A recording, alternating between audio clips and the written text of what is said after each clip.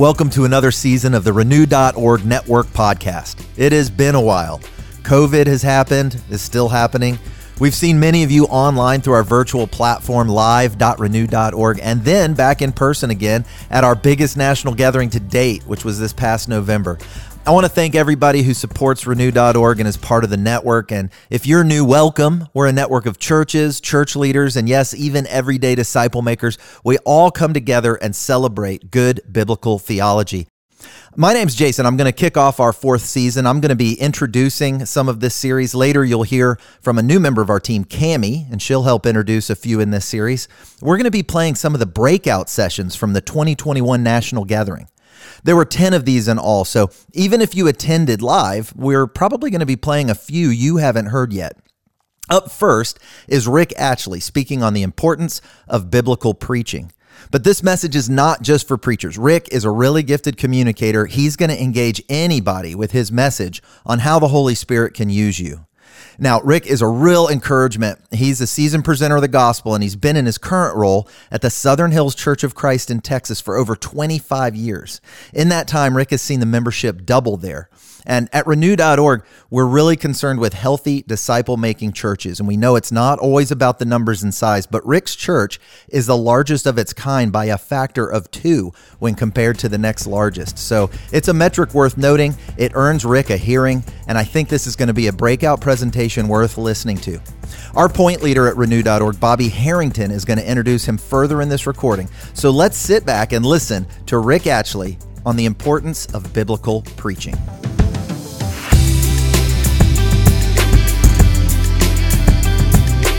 So it's my privilege to introduce Rick Atchley to you. I first came to know of Rick as one of the most effective preachers that I'd ever seen, actually, in the early 80s. I was trying to confirm my dates, and Rick said that he's been preaching for 42 years. So Rick is at the Hills Church in Dallas, and when you're preaching for 42 years and you have a legacy for really effectively preaching the Word of God, and he really preaches the Word of God. In fact, that we have guys in here like Donnie Williams and Joe Beam and Buddy Bell, who are great preachers, and they want to come and hear Rick Atchley. That may tell you everything you need to hear. So, Rick, grateful to have you here. I'd like to lead us in a word of prayer and come up and talk to us about the importance of biblical preaching. Let's pray. God, we commit this time to you.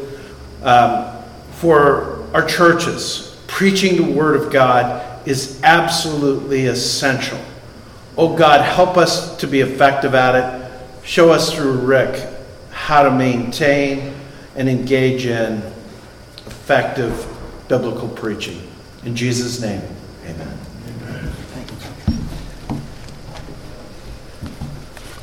Thank you for coming to this session. I know what it's like to come to sessions right after a lunch on a long day.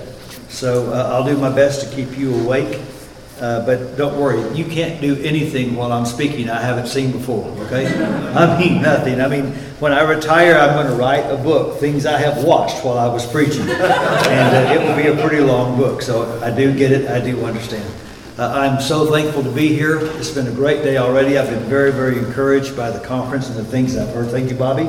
Not just for today, but thank you for your vision for the church making disciples and getting us back to the bullseye. So I think preaching is a big part of the disciple-making process, and I'm going to make my case for that here in just a moment. So we have 3 children. We had a season of infertility and wound up adopting a son and later adopting a daughter, and then many years later, my wife pulled the Sarah thing and bore me a son at her old age. And so we have 3 children. Now, all of you that preach know this. In some ways, your wife is a single mom on Sunday mornings. I've only preached at 2 churches. I preached for 11 years at a church in Abilene, Texas called Southern Hills. And then for the last 32 years, I preached for a church in the Fort Worth area called the Hills Church. And so the churches I've preached at have always had multiple services. Now here's what that means. I've never gone to church on Sunday morning with my family. I'm always up before they're up. I'm always home after they're home. So my wife, all those years, had to get our children up, get them dressed, get them to church, and basically take care of them during the assemblies because I'm off doing my thing. And some of you ladies know what that is like. And so, like you, my wife came up with strategies to manage as best she could when Michael and Morgan were in those very young years. And her basic strategy was, I'm going to candy them to death, okay?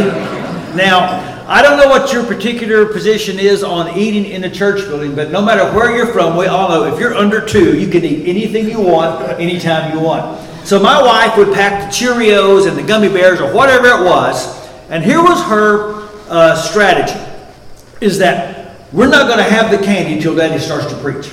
Okay, we can get them through the song service, maybe even through the communion service, and then when Daddy starts to preach, they've had all they can handle, and we got to start giving them the candy. So my daughter is about 2 years old, and she starts in early on. I want some candy. Not till Daddy preaches. I want some candy. Not till Daddy preaches. So we have the song service. We're having the communion service. There's a spirit of reverence all through the sanctuary, and suddenly you hear this little voice, "Preach, Daddy, preach!" And everybody goes, "Oh, what a godly child." No, she just wanted her candy. And it raises the question, why should anybody want me to preach? Or for that matter, why do I, after all these years, still want to preach? And please know that I'm exploring the question with you more as a peer than as a mentor. Even though I have been doing this a long time, I still have much to learn about preaching. I don't teach on preaching nearly as much as I go places where I can learn how to be a better preacher. If I bring one thing to the table, I bring this. I've been in the trenches a long time. Not only have I been in the trenches a long time, but I am still running to the finish line with passion. Okay? I'm not coasting. I'm not preaching sermons I preached 20 years ago and just drawing a check. I believe as much as I ever have in the power of preaching to move the people of God deeper into the kingdom of God. So, here's what I'm going to do. I don't know how long this will go. I don't think it'll go very long. I'll give you some time perhaps to have a break. But I want to share with you reasons why I believe biblical preaching matters as much as it ever has. I'm going to share with you 3 theological reasons. And then I'm going to share with you 4 pastoral reasons. But let's begin first by just doing some theology. Okay, here's the reason number 1 why I think preaching matters. God calls people to preach and gives them a message to bring. That's reason number 1. Do we have that on the slide, please? God calls people to preach and He gives them a message to bring. I don't believe preaching is sustainable as a career. If preaching is just a job, you cannot do it as long as I've done it and do it with passion. Preaching is not a career. It is ultimately a calling, and God does call. One of my preaching peers is in California, and his name is Gene Apple. Some of you know Gene.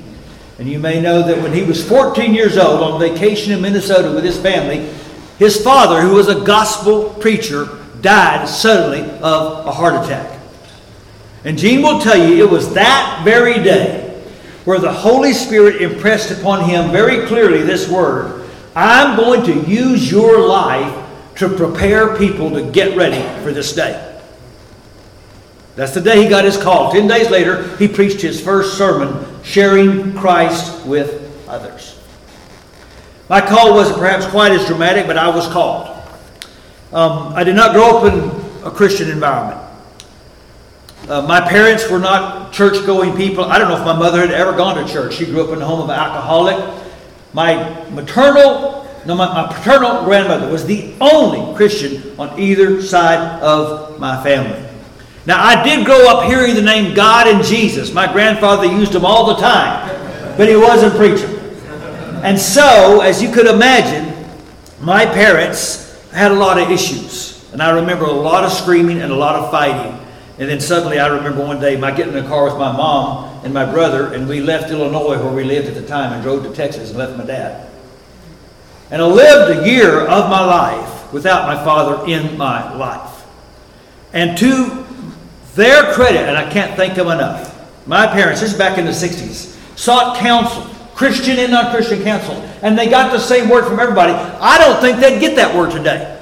I'm not sure. I know they wouldn't get it in the secular world. I'm not even sure they'd get it in the church. But what they got back in the 60s was, you need to fight for your marriage for the sake of your boys.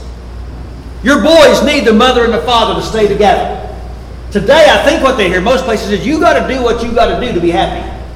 You got to do you. Kids are resilient. They'll be okay. But that's not what they heard. So my mother and my father got a rent house in Dallas, Texas, because they weren't sure if this thing was going to work. And they got us as a family back together, and they made a decision. We're going to start going to church. And we went to church. We were that family. We were there on Sunday morning. We were there on Sunday night. Google it. There was such a thing as church on Sunday night. We were there on Wednesday night. Anybody remember week-long gospel meetings? We would go every night to the week-long gospel meeting. Except Thursday. That was their bowling league. But the point was, I went from no church to church was a huge part of my life from second grade on. And it was somewhere about that time I announced to the world I was going to be a preacher. Now, how do you explain that? It wasn't because of brother so-and-so, because I didn't know a brother so-and-so. It wasn't because of my godly parents and grandparents. It wasn't because of my experience in the church. I have no way to explain it except I was called. I didn't go through an astronaut stage. I didn't go through, I want to be a Dallas Cowboy stage. And back then they were good. I announced to the world, I'm going to be a preacher. You know those guys out there. And it's just become a job. And it's no longer a call. God calls people to preach. And He gives them a message to bring. Listen to Amos chapter 7. Then Amaziah said to Amos, "Get out, you seer. Go back to the land of Judah. Earn your bread there and do your prophesying there. Don't prophesy anymore at Bethel, because this is the king's sanctuary and the temple of the kingdom." You hear what Amaziah is saying? You go make your money somewhere else. This is my turf. This is where I work. This is where I get paid. You go do your preaching somewhere else. Listen to Amos' response. He answered Amaziah, "I was neither a prophet nor the son of a prophet, but I was a shepherd, and I also took care of sycamore fig trees. But the Lord took me from tending the flock and said to me, go prophesy to my people Israel. Now then, hear the word of the Lord." Amos' passion wasn't to get paid. His passion was to get heard. He spoke for one reason. He had been spoken to. We don't just speak for God. We speak from God. Preaching will cease to matter when we believe God has ceased giving a message to His servants. And that's one of the reasons I have loved some things I have heard today. Because I don't want us to lose the notion of standing before our people having a word from the Lord. Remember, Jesus didn't just give His church scripture. It says in Ephesians 4, He gave His church prophets and evangelists and pastors and teachers. Paul told young Timothy, "Until I come, devote yourself to the public reading of Scripture, to preaching and to teaching. Do not neglect your gift." And he also said in the next letter, "In the presence of God and of Christ Jesus, who will judge the living and the dead, and in view of His appearing in His kingdom, I give you this charge: preach the word. Be prepared in season and out of season. Correct, rebuke, and encourage with great patience and careful instruction." Preach the word in the presence of God and Christ Jesus. That should convict you to your toes. Do we bring to the business of preaching the awe that it deserves?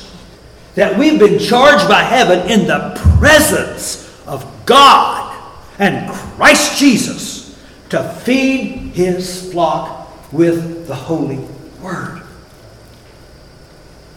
I get a lot of letters over the years. I don't get many. I kept this one. It was from a fellow that actually at one time had been a preacher, and he wrote me and said, "You know, I've bragged on you a bunch. I think you're a great preacher. But there's a particular thing about your preaching that stands out to me. It's a bit unique. You're a great sermon crafter, but that's not it. You're an excellent, powerful presenter, but that's not what's special about your preaching to me. What's really extraordinary about your preaching is the authority with which you assume your role. You preach clearly out of a divine appointment, not just as a staff member. You are confident that God gives you messages and a pulpit and a church to preach to. You've commanded a realization from the church that you have something to say to us, and you have a way of calling us to listen to you." Now, he has way, way overestimated my gifts. But I hope he's right about this one thing. I don't stand up on Sunday because I have a job and I need a check. That's right. I don't stand up on Sunday because I took a course in communication. I know how to write talks. I stand up to bring a message from the Lord. Amen. Why does preaching matter? Because God calls people to preach, and he gives them a message to bring. Here's the second theological reason I believe in preaching. Jesus made preaching a priority in his mission. Did you know the most popular name for Jesus in the Gospels is teacher? That's what he was called more than anything else. He had a high view of the essentiality of publicly proclaiming the word of the Lord. In Mark 1, you'll remember, the disciples came to him and asked him to come back to the village where a revival was breaking out. He said, "Let us go somewhere else to the nearby villages so I can preach there also. That is why I have come." I have come to preach. Though he was not accredited by the religious establishment, the multitudes would travel great distances at great cost just to hear him preach.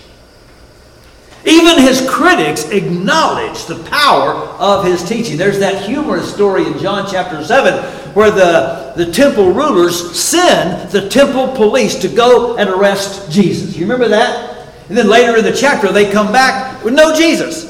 Why didn't you arrest him? We've never heard a dude preach like him before. Go read it for yourself. Have you heard this guy teach? How can you arrest a man that preaches the way he preaches? So I know I'm weird in this respect. I get that. But if you could pick a day in the life of Jesus, which day would you pick to personally witness? Would you pick the day that he raised Lazarus from the dead? Would you pick the day he fed the thousands? I get all that. You know what I would do? I would pick a day where I could just sit in the grass for hours and listen to him preach.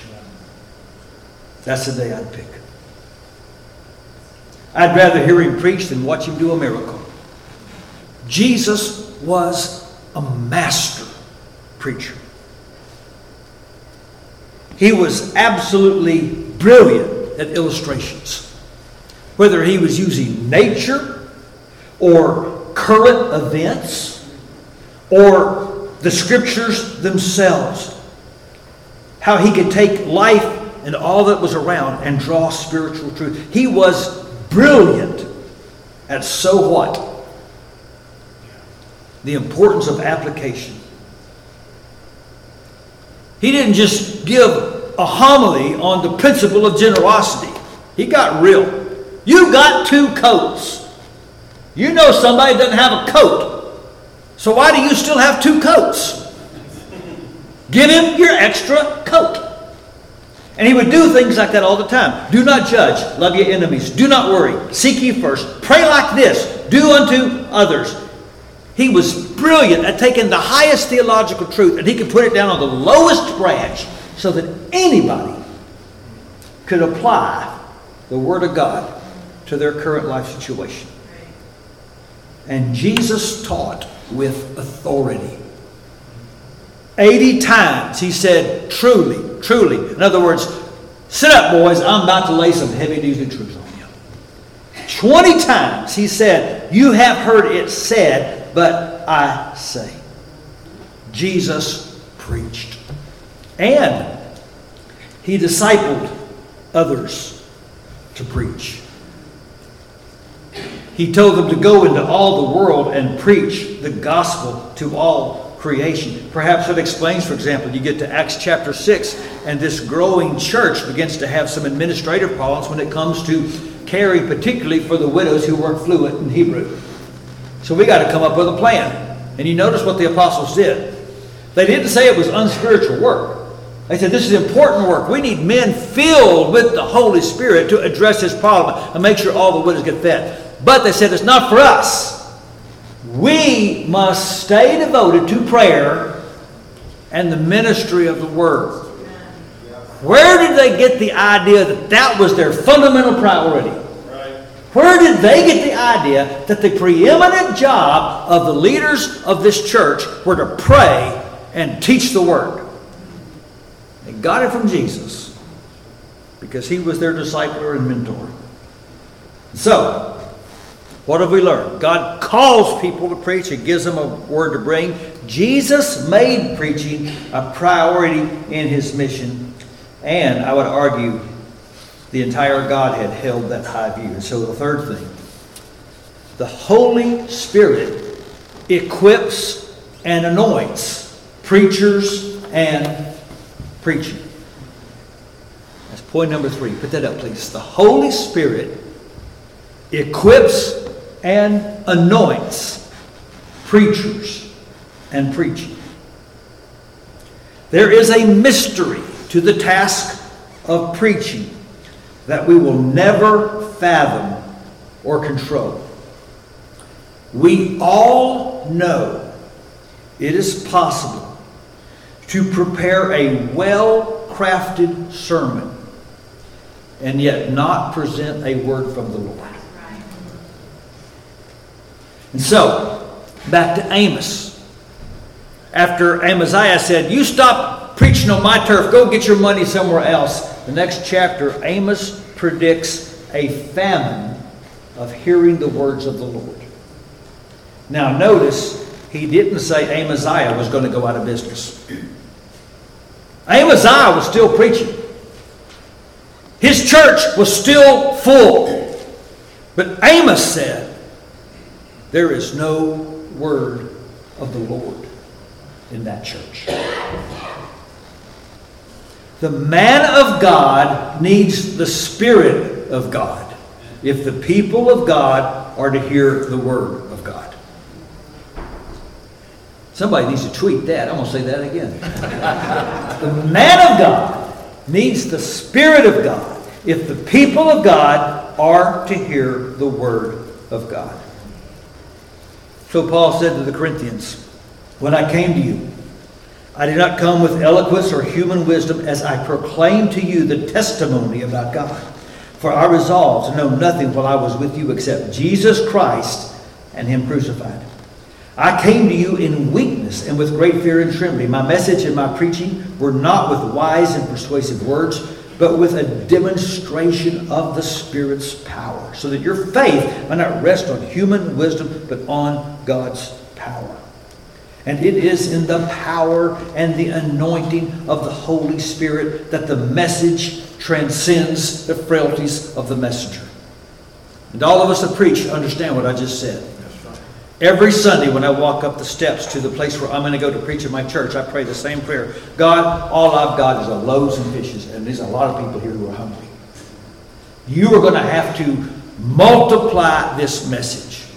You're going to have to take what I have got, and I'm going to give you everything I got, but it's not enough, and you're going to have to do a miracle in the next 30 minutes.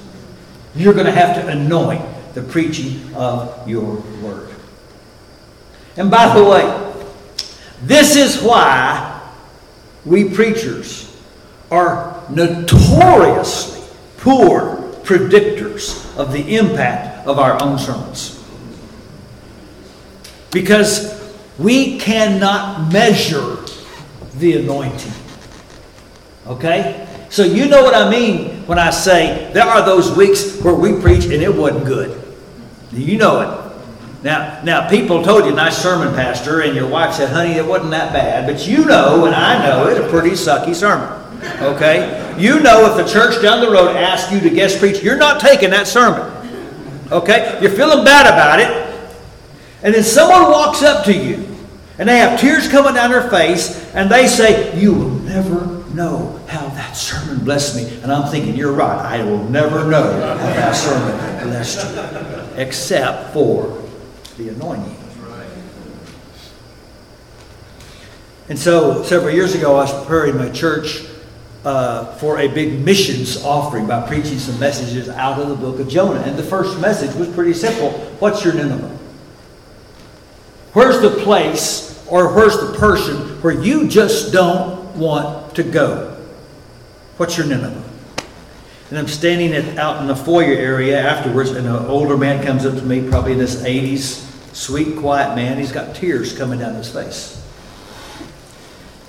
And he shared with me in that moment that his granddaughter was engaged to an African American man. It would be a biracial marriage. And he had refused to give her his blessing. And that day, the Holy Spirit broke him. And he repented and went immediately to his granddaughter and gave his blessing and confessed his sin. The Holy Spirit identified his Nineveh. And here's the thing. As I prepared that sermon, it never dawned on me that that might be a possible application of that sermon. That was the Holy Spirit's conviction, not my wisdom, that stepped into that moment. A while back, I did a sermon on anger. I got an email a few weeks later from a man in another city far away that listens to my sermons each week online. He said, thanks for that sermon on anger. He said, I went on a business trip. I was away from my wife for the longest amount of time in our 18 years of marriage. And when I got home that night, she didn't want to have sex. And I remembered your sermon, and I didn't get mad. Now, I have to confess, when I wrote that sermon,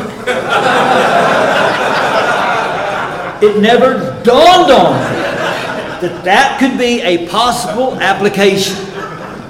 But the Holy Spirit anoints His Word. So what have I said so far? I've said that preaching has a Trinitarian shape. It is the Word of God about Christ through the power of the Holy Spirit. So I think I could stop right now and make a case why preaching matters. There are profound and robust theological reasons to lift up preachers and preaching.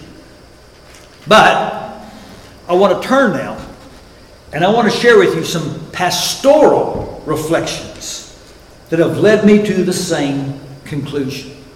43 years in the trenches, feeding churches, what I understand now about preaching and what preaching can do that I did not understand when I first got into this holy calling. Here's pastoral reason number one. People need more than conversations. They need conclusions.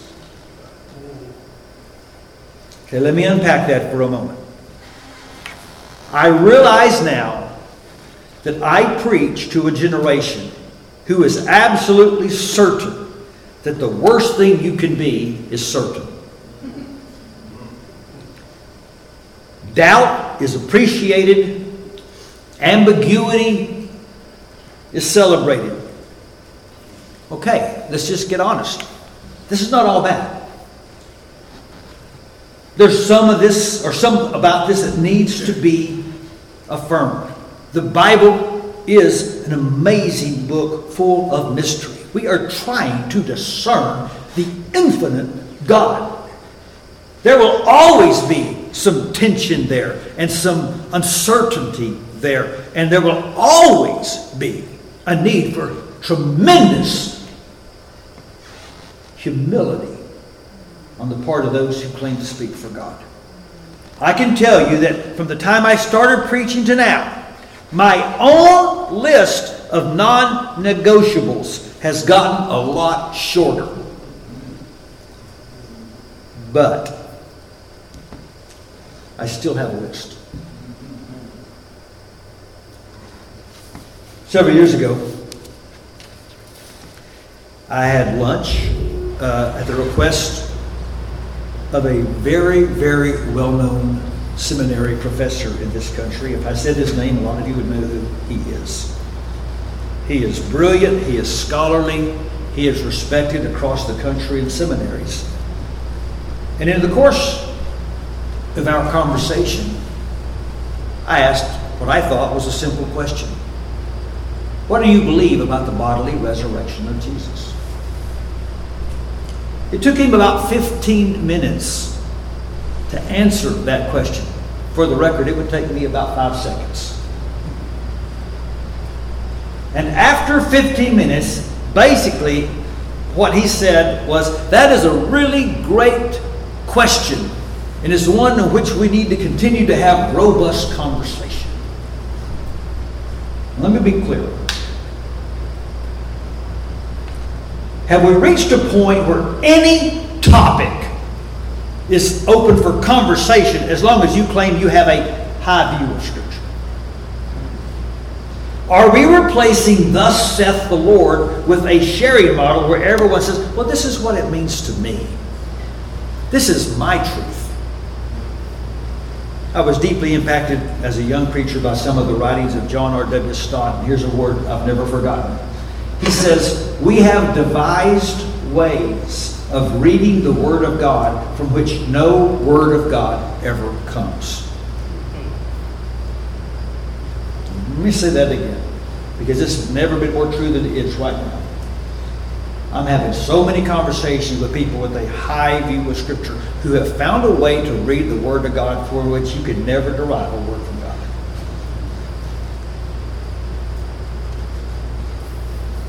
Some years ago, the following was found among graffiti on a wall at St. John's University. And Jesus said unto them, who do you say that I am? And they replied, you are the eschatological manifestation of the ground of our being, the charisma in which we find the ultimate meaning of our interpersonal relationship. And Jesus said, what? Now, I place a high value on robust conversations. I'm not afraid of questions. We need to welcome questions. But I'm of the firm conviction that if we're going to grow disciples, we need to give them some rock to stand on, not just sand. The people we pastor need, and I would say want us to fasten some things down. Like, for example, the uniqueness of Jesus. Are we clear that we believe He is the way, the truth, and the life, and that no one comes to the Father through Him, except through Him? Do we preach clearly that we believe in His sufficiency, in His deity, in His complete uniqueness, the veracity of the resurrection? Are we clear about this?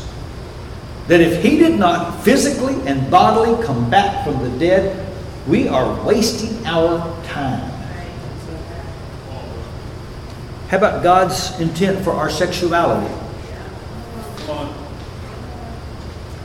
So, there are 8 vice lists in the New Testament. Every one of them mentions sexual immorality. In the Revelation, those who are sexually immoral are cast into a lake of fire. 2 churches, Pergamum and Thyatira, are specifically called out by Jesus for allowing teaching that encourages sexual immorality. Paul says to the Thessalonian church, it is God's will that you be sanctified, that you avoid sexual immorality, and that you control your body and not give in to lust like the pagans. He goes on to say, God will punish all those who commit these sins, as we have warned you, for God hasn't called us to be impure, but to be pure. Therefore, anyone who rejects this teaching is not rejecting man, but rejecting God who gave you His Holy Spirit. Right. Now, in view of all that, if someone comes up to us and says, what is sexual immorality? And they get fogged in the pulpit, we are guilty of pastoral malpractice. What about the sanctity of life? Are we clear in and out of the womb that every life matters to God? In a world full of divergent opinions, the preacher must sometimes say with boldness. I know there's a lot of different ideas out there about that topic, but we're people who follow Jesus Christ. And because we follow Jesus Christ, we think like this about that. And it can get you in a lot of trouble.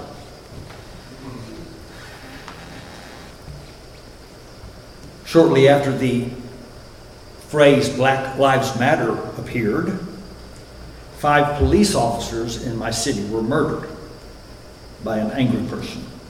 I was on sabbatical, but I knew I had to come back and talk to my church. So I taped a message. And I was very, very clear that we are going to honor the brave men and women who wear the badge. At the same time, I said it loud, and I'll say it again, Black Lives Matter. That the people in my church, my people of color who say Black Lives Matter, aren't saying they matter more. They're saying they matter as much. And that's where we're going to stand as a church. We are going to affirm and we are going to give value to all people. We're going to welcome all races. We're going to be very, very, very clear. Because we're Jesus followers. And that's where we stand. And I think more than ever it's becoming critical that we teach our people to think Christianly. Because the reality is, if we don't catechize them, culture will. And they're getting catechized by culture in ways that are very, very, very unchristian. Why does preaching matter pastorally? Because people need more than conversations. They need some conclusions. Scripture speaks of proclaiming, warning, inviting. It doesn't say much about musing. It matters that the sheep know what is sand and what is rock. Pastoral reason number 2. People need more than relevance. They need to remember. Early on in my preaching career, I remember a woman came up to me and she said, and I was in my early 20s, she said, "You're never going to say anything I don't already know. Everything you could possibly preach, I've probably heard. You're not going to teach me anything." And probably because I was young and scared, I probably apologized. I know exactly now what I would say to her. I would say to her, "Sister, it's not my job to teach you what you don't know. It's my job to remind you of what you do know so that you'll live it better. That's my job. It's to help people remember what they already know and why it's so important. 1 Corinthians 15, I want to remind you of the gospel I preached to you, which you received and on which you've taken your stand. By this gospel you're saved, if you hold firmly to the word I preached to you." And here's what I've learned after 43 years of preaching. Saved people need the gospel as much as lost people do. You never, ever reach a point where people don't need to go deep into the gospel. We must constantly challenge the popular narratives of culture by reminding our people of our own story. So let me caution the younger preachers in this room to be wary of the temptation to novelty. The old story is still good news. Amen. And there is no topic of significance that you cannot address through the lens of the death and the resurrection of Jesus. Right. And the coming of the kingdom of God. You want to talk about sexuality? Go to 1 Corinthians 6. You're not your own. You were bought with a price. You want to talk about race? Go to Ephesians 2. The cross of Christ has torn down the wall of hostility. You want to talk about marriage? Go to Ephesians 5. Love your wives like Christ loved the church and died for her.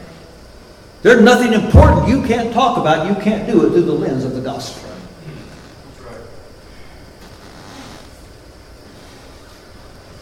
We don't need to prepare a gospel that our people will want. We need to prepare our people to want the gospel. And all the implications of it. Remember Jesus Christ, raised from the dead, descended from David. This is my gospel. By the way, that's why one reason, and you can take a different view. I know a lot of preaching professors, they hate it when you get into the Old Testament and the preacher winds up talking about Jesus, but I'm of a different opinion. One reason, because when Jesus went to the Old Testament, he wound up talking about himself. Okay? I agree with Tim Keller in his book on preaching. Wherever we go in the Bible, Jesus is the main subject. And one of my convictions at our church is you don't come to a service in my church and we don't have a gospel moment. If it's not in my sermon, it's going to be at the communion meditation.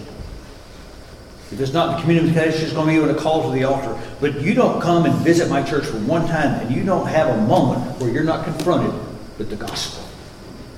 They don't need relevance. They need to remember the story that is better than any other story that's being peddled out there. Amen. Preaching matters because people need help remembering what matters. That's right. All right, pastoral reason number 3. Moving right along. I'm going to get you out in time. People need more than learning. They need leading.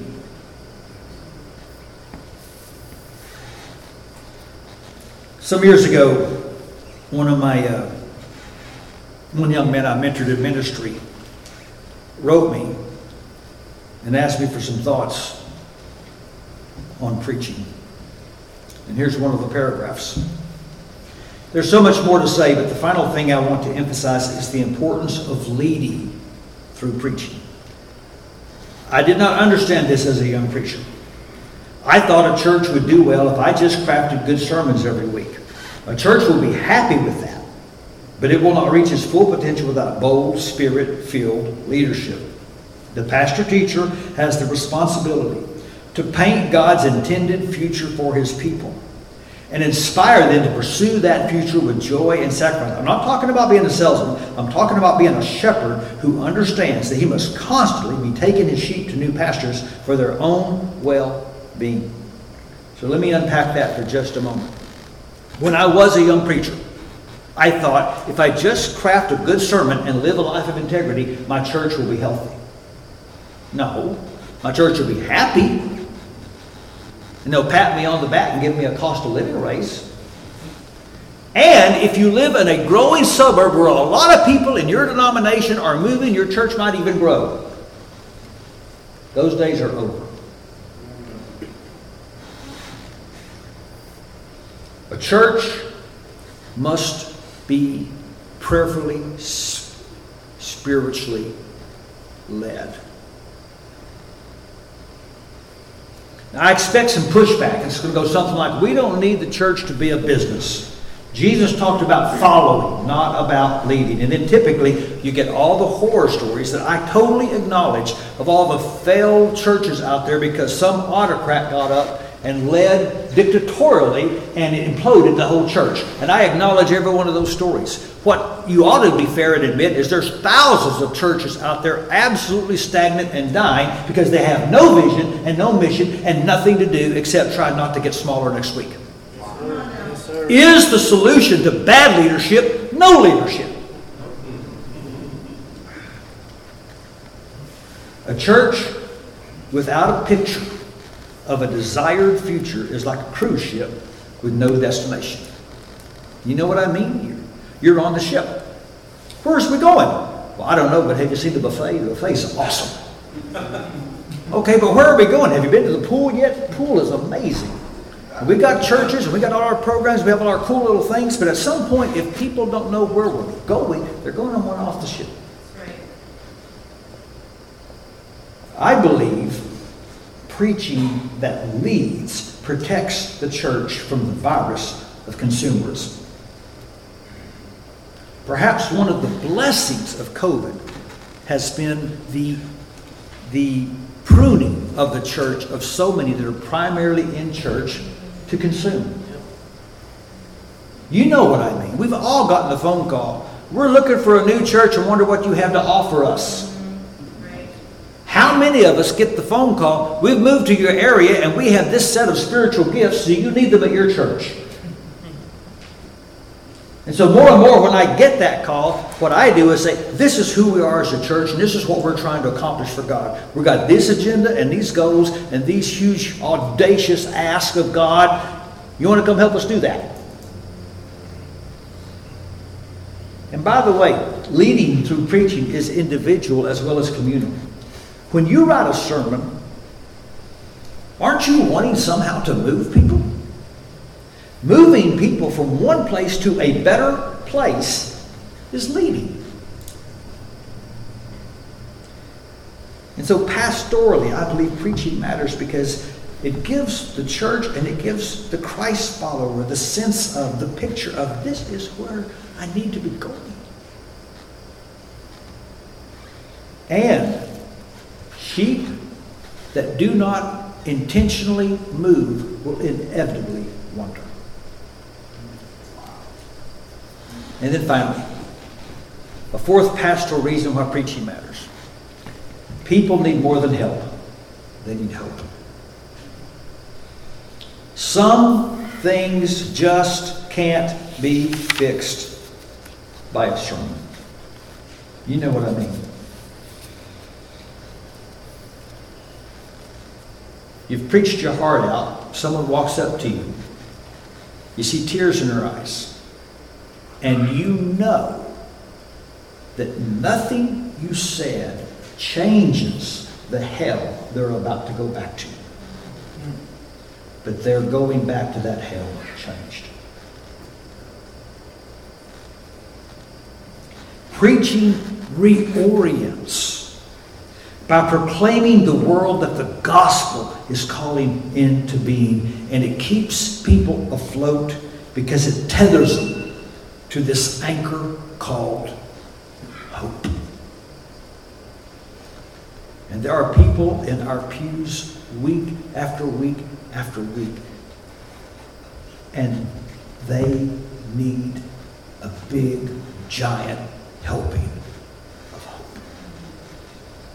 Because the world they're living in is sucking them dry. They need to be told why they need to hang in. They need to be told why they don't need to give up. Hope tanks leak. And regular preaching keeps them filled. Some years ago, my mother, who came to Christ again when I was a young boy, began having pain in her abdomen. And so she went to several doctors and they couldn't seem to find the medicine that would make it better. And so a doctor finally said after some months, he wanted to do exploratory surgery. So I met my father and my brother at a hospital in Plano, Texas, and the doctor said the surgery will take about 2 hours. They took my mother back and the doctor came out in 30 minutes. And I have gone to enough hospitals to know what that meant. So he told my father, we're sorry, but we opened Helen up and she's full of cancer. And there was nothing we could do, so we closed her back up. So Mom was in post-op. Myself, my brother, my father go in. And she's starting to come to. And I look over to my father. And he's got tears coming down his face. It's the second time in my life I've seen my father cry. And I realized he can't tell her. So I went beside my mom in the bed and I grabbed her hand. I said, Mom, we didn't get the news we wanted. You've got cancer. The doctor says it's bad. The doctor says you're in for a very hard fight. She said, I can do that.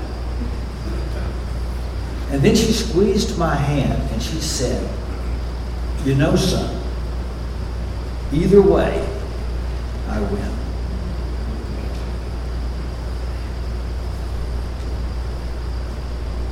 My mother grew up with no knowledge of the Lord. She grew up with a father that was an alcoholic. She grew up a hard, tough life. I watched my mother in my lifetime become a courageous, faithful, godly woman. And she did put up a good fight. And she fought that cancer for several years, and she never whined, and she never complained, and she even brought people to Christ while she fought cancer. And she may not be able to remember a single sermon, but she would tell you that those years of faithfully hearing the word of the Lord gave her an unconquerable hope.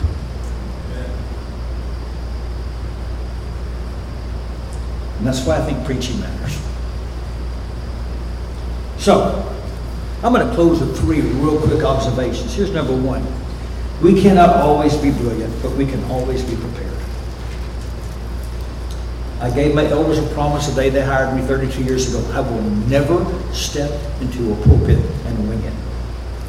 I've kept that promise. We can't be brilliant week after week after week, but we can go up with our loaves and fishes and know we were prepared. It is pastorally, not just incompetent, but it's, what's my word? It's inexcusable to have the privilege of feeding the flock of God and you don't have a meal prepared. Number 2, there's great value over the long haul in getting on base every week. I don't hit many home runs, not many others do, but I hit a lot of singles. And there's great value in your people trusting this week, if I go to church, there'll be a base hit. And number 3, good preaching is the best way to bless every other ministry in the church.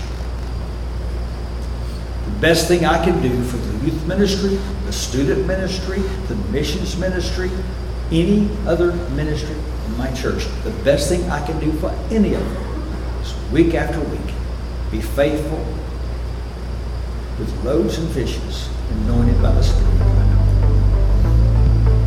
And so, having said all that, my final word is preach, brother. Preach.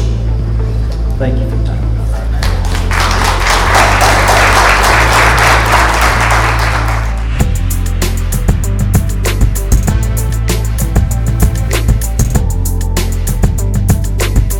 All right. Well, I hope if you preached, you were encouraged. I hope if you don't, that you're serving King Jesus some way, somehow, and that you were likewise encouraged and found something applicable in Rick's message. Thanks again for joining us as we kick off this 4th season of our podcast. We'll see you next time for another Renew.org Network podcast.